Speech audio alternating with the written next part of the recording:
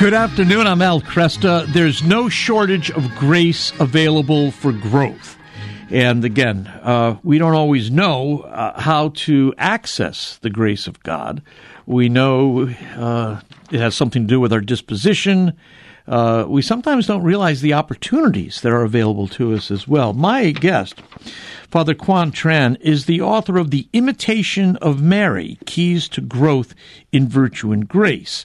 It's magnificent in explaining how grace operates in our life, how we access it, and how we grow in virtue.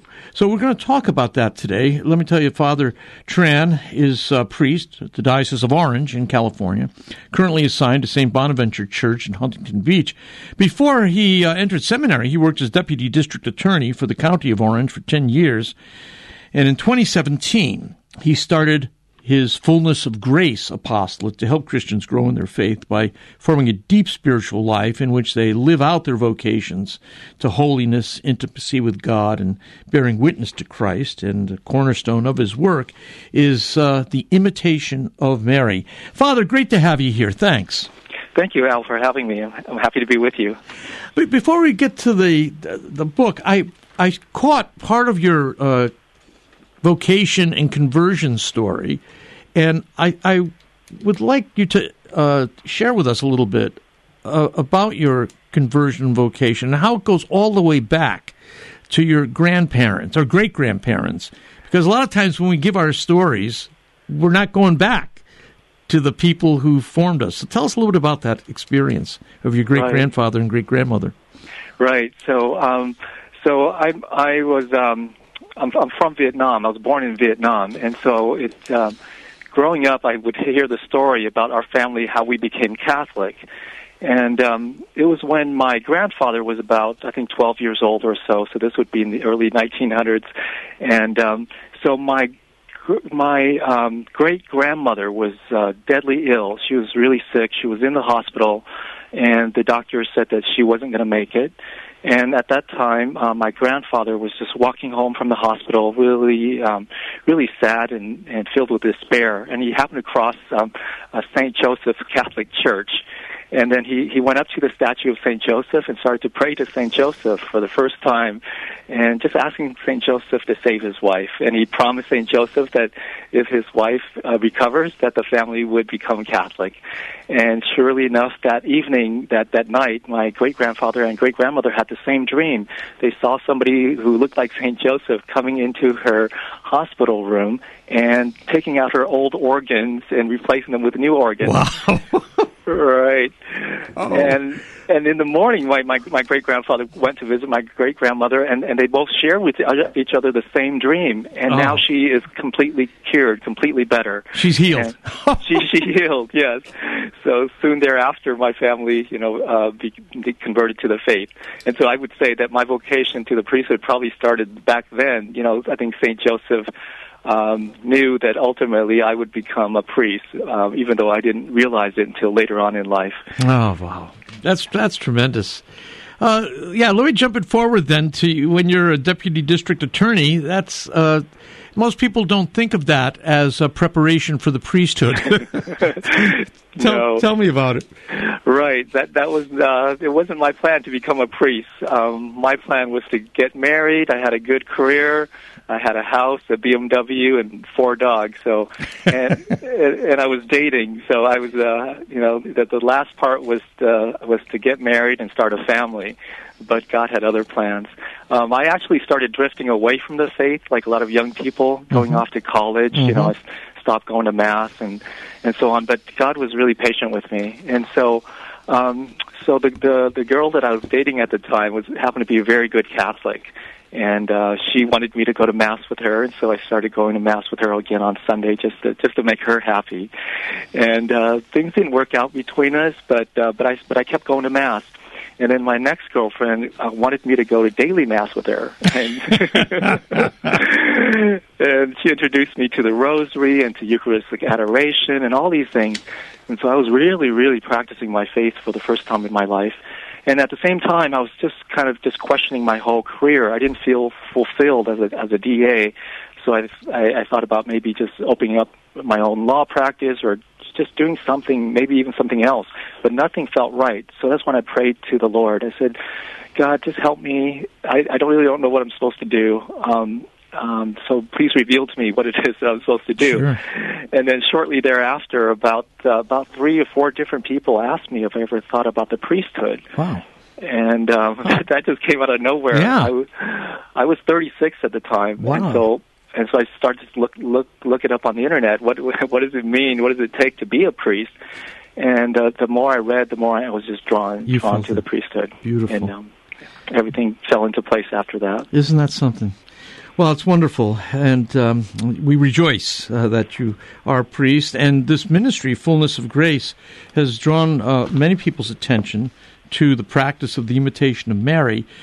You write that there's 3 main ideas behind your work, the apostolate Fullness of Grace.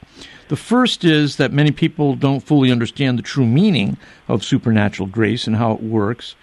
And secondly, how you develop the proper disposition and response to grace so you can merit an increase in grace. And thirdly, that we don't take advantage of the fact that God has given us a perfect model of these dispositions and responses, and that's the Blessed Virgin Mary, the Blessed Mother.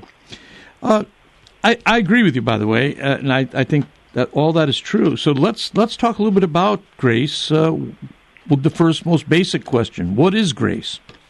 Right. Grace is a gift from God that requires a response from us in order to bear fruit.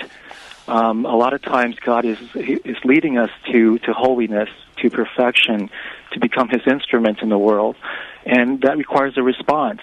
We can ignore the grace, or we can receive the grace but don't do anything with it, and then it lies dormant, or it goes to waste. And so it requires a response in order for it to bear fruit. And when we do respond, we receive additional graces. So God gives us the first grace to motivate us to do something, and then when we do it, He gives us additional grace to accomplish that act. And then, of course, I look at our Blessed Mother, who is called full of grace, and she's full of grace because she exercised her free will in a way that perfectly cooperates with God's grace. She knows how to respond perfectly, and she cooperates with grace. So therefore, she earns this fullness of grace, which is really intended for all of us. We all have different levels of grace that God has intended for all of us. Mm-hmm. But it seems like many of us don't know how to respond, right. and we don't respond, and so we miss out on advancing in the spiritual life. It's not uncommon for people to want to change. They find that they think they can't change. They don't know how to put their will in gear so they can move in the direction of that change. Does God provide grace prior to our knowledge? Can He kickstart us if we feel we're in bondage? Yes, He does.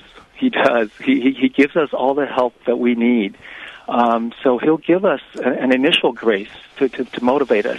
Maybe sometimes to go to Mass, sometimes to go to Eucharistic adoration, or perhaps practicing mortification as Lent is coming up, or practice acts of charity. So He motivates us in our daily life, and inspires us by the Holy Spirit, by grace, to do acts that will help us towards our salvation and our sanctification. And we can ignore those inspirations, those thoughts, those ideas, or we can act on them. And when we do act on them, we advance, we grow, and we flourish even more. And it's really important, isn't it? To just act in a positive way. Sometimes people think they have to do the whole big thing. But it's important just to take. If a person wants to begin praying, for instance, you don't start out necessarily praying for a full hour. Pray for 5 minutes, 3 minutes. Just do something.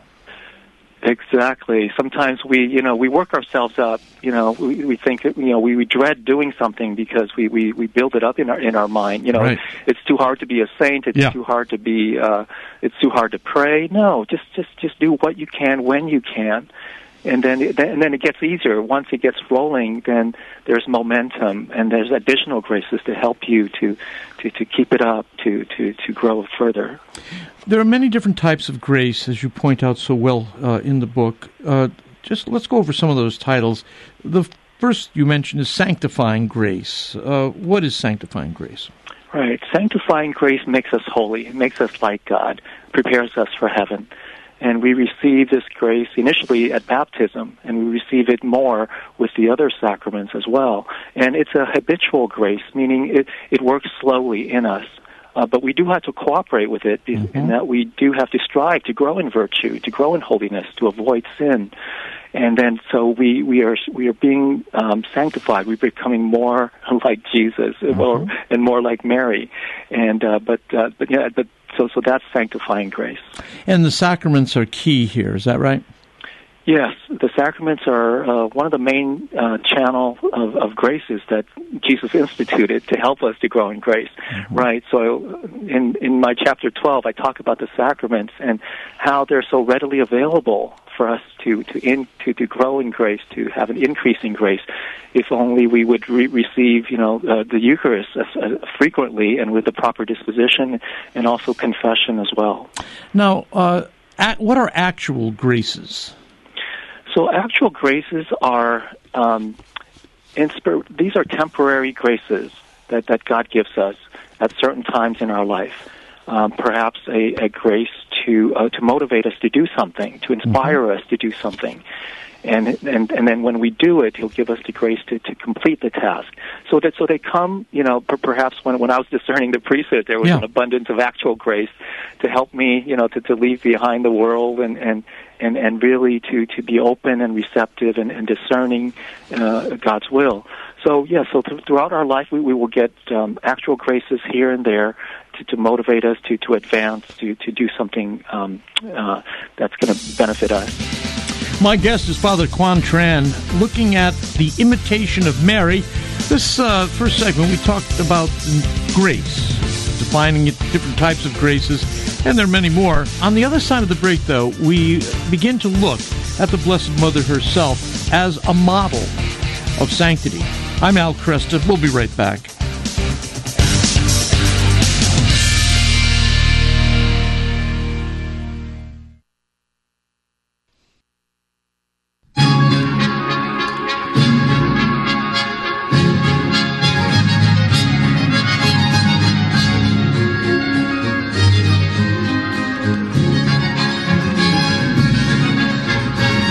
Good afternoon. I'm Al Cresta. With me, Father Quan Tran.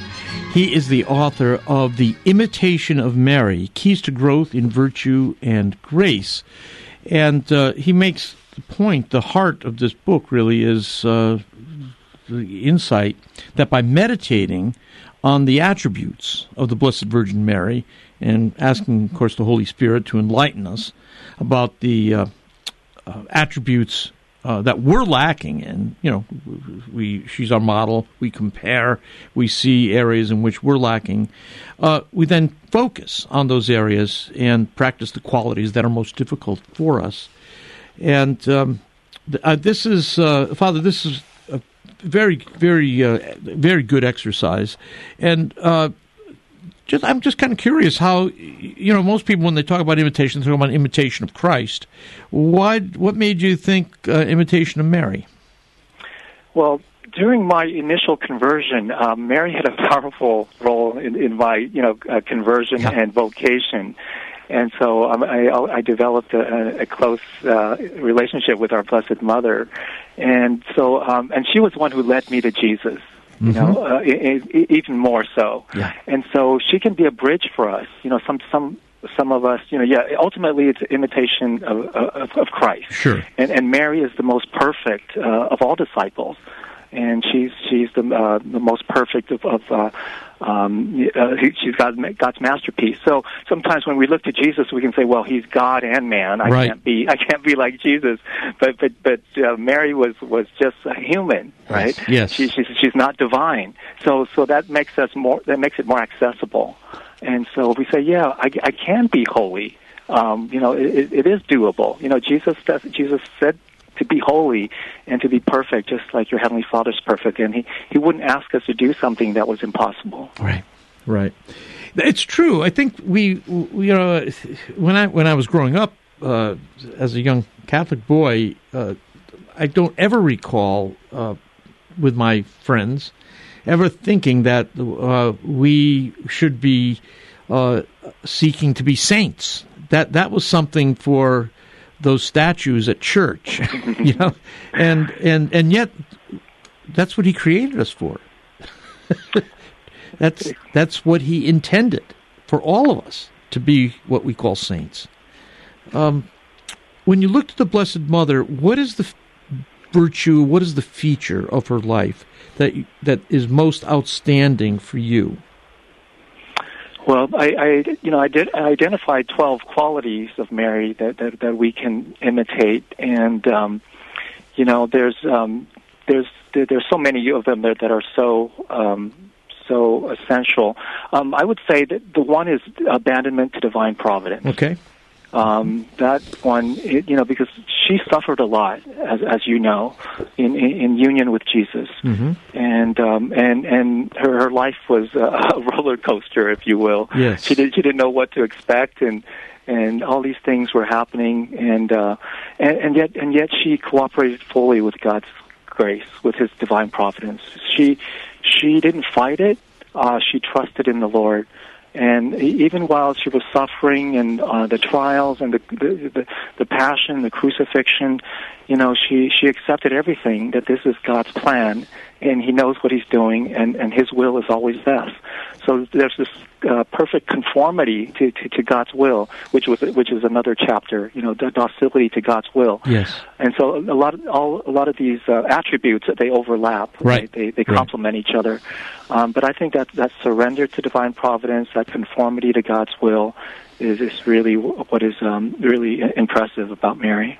And I think this is really, in this day and age, this is an especially difficult quality to practice, because we are increasingly told that our life is in our hands, that what we will, we can bring about. We look at the heroes of our age, and they are men and women who kind of take things into their own hands.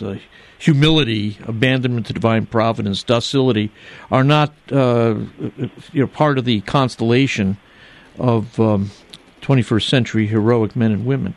So what is the difference between abandoning oneself to divine providence and being indifferent to outcomes? In other words, abandoning yourself to divine providence, you're not being irresponsible and uncaring about what happens, do you? No, not at all. No, you want the best. You seek God's will, and you seek the good, and you do your best. That's why I said, we have to cooperate with God's grace. No, you're not supposed to be passive. No, God wants us to contribute, to do our part as well. But when we get to certain stages, when we find obstacles or difficulties or challenges, especially in today's world nowadays, so many challenges and suffering, and of course we do what we can to alleviate the suffering, to make things better. But if at some point there are certain things that are beyond our control, obviously, right, and so instead of getting all worked up about it, getting all upset and stressed and depressed, no, we surrender to God's providence, knowing that everything is within His control, and if He allows evil to happen or suffering to happen or negative things to happen, that He will bring about a greater good. Mm-hmm. And a lot of times we can't see that, we can't recognize that now, but that's when we need to trust that God is good, He is loving, and He can bring good even out of evil. In this chapter you have on abandonment to divine providence, you spend a good deal of time talking about the mystery of suffering, and this is we will all suffer. We know that. Tell us the mystery of suffering. Is it necessary to suffer? It will happen. It's inevitable. But is it necessary for our sanctification to suffer? Yes, the lives of the saints, the life of Mary shows us that, and Saint Therese of Lisieux said this. She said, I understand that in order to be a great saint, one must suffer. Yeah. And she said that, and also one is free to choose how much to suffer. And then she said, I choose all, Jesus. I'm not afraid to suffer for you. And so the saints, and we know this, the saints, that their life was filled with trials and suffering, but that doesn't mean they didn't have joy, right? God gives us the grace. Whatever cross He gives us the grace. And so sometimes we can be overwhelmed with suffering, but if we just remember, when Jesus said to St. Paul, "My grace is sufficient for you." Mm-hmm. So, so that's why we see martyrs. That's why we see saints with heroic virtue. That's because God supplies the grace. And Jesus even said this Himself, right? If you want to be my disciple, you have to take up your cross daily and follow me. And so we can't avoid the cross. We're going to have crosses in our life. It's how we approach it. We can either run from it or we can embrace it. Yeah. And when we embrace it, it's just becomes so much lighter, and we receive more graces. The 7 sorrows of Mary play into this, don't they? Right. So throughout her life, she's filled with suffering, and yet she embraced all of them. Right, as part of God's plan. Mm-hmm. She didn't go looking for them, right. but she's not going to run away from them either. Right. And so likewise with us, we don't go looking for the cross. We don't go looking to suffer. But if they are given to us, and then we embrace them and make the best of them. Talk to me about mortification. And since we're talking here about suffering and abandonment to divine providence, is mortification an active choice that we make to suffer? Yes. So that's also is also necessary in order to advance mm-hmm. in sanctity. So because of our fallen human nature, Al, we're inclined to sin, and so we can't just act on our impulses, our desires. That's our world today. Right. Is whatever feels good, do it. Yeah. You have that freedom, but when you act on those things, then you lose your freedom, and then you become slaves. And so we do have to practice self-control, and that's where mortification comes in. We have to deny ourselves. We have to, let our intellect rule our passions. Mm-hmm. And so just practicing self-denial helps us to develop self-control, temperance, and also it helps us to grow in holiness. It conforms us to Jesus. And also mortification helps to, strengthen our prayer. There are passages in the Bible where the disciples couldn't drive out a demon, right. And so when asked why they weren't able to do it, Jesus said, "Well, this type of demon requires prayer and fasting." Yeah. And so so fasting, self-denial, it's efficacious and pleasing to God if done in the right way. I said, do it out of love for God, relying on the Holy Spirit, and in union with Christ.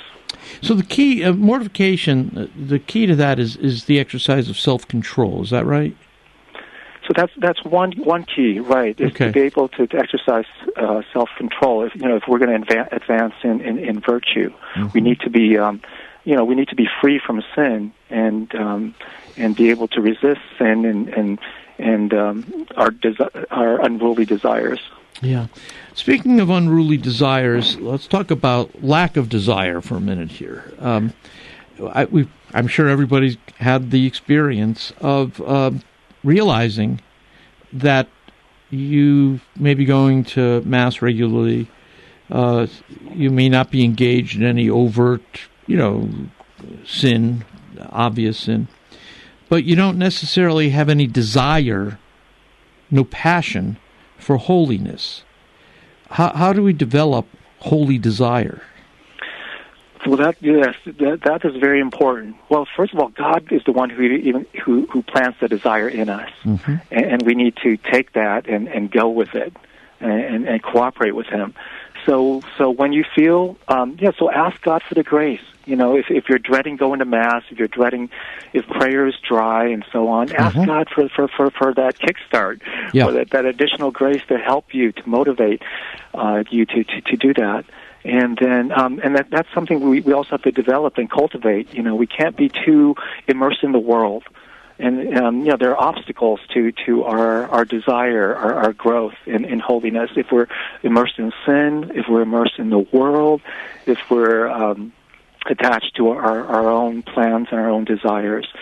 So we need to cultivate these dispositions in order to desire and to grow and to make efforts in a life of holiness.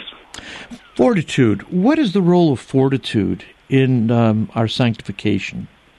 That's very important because, as you know, as we're striving to grow in the spiritual life, we're going to find obstacles.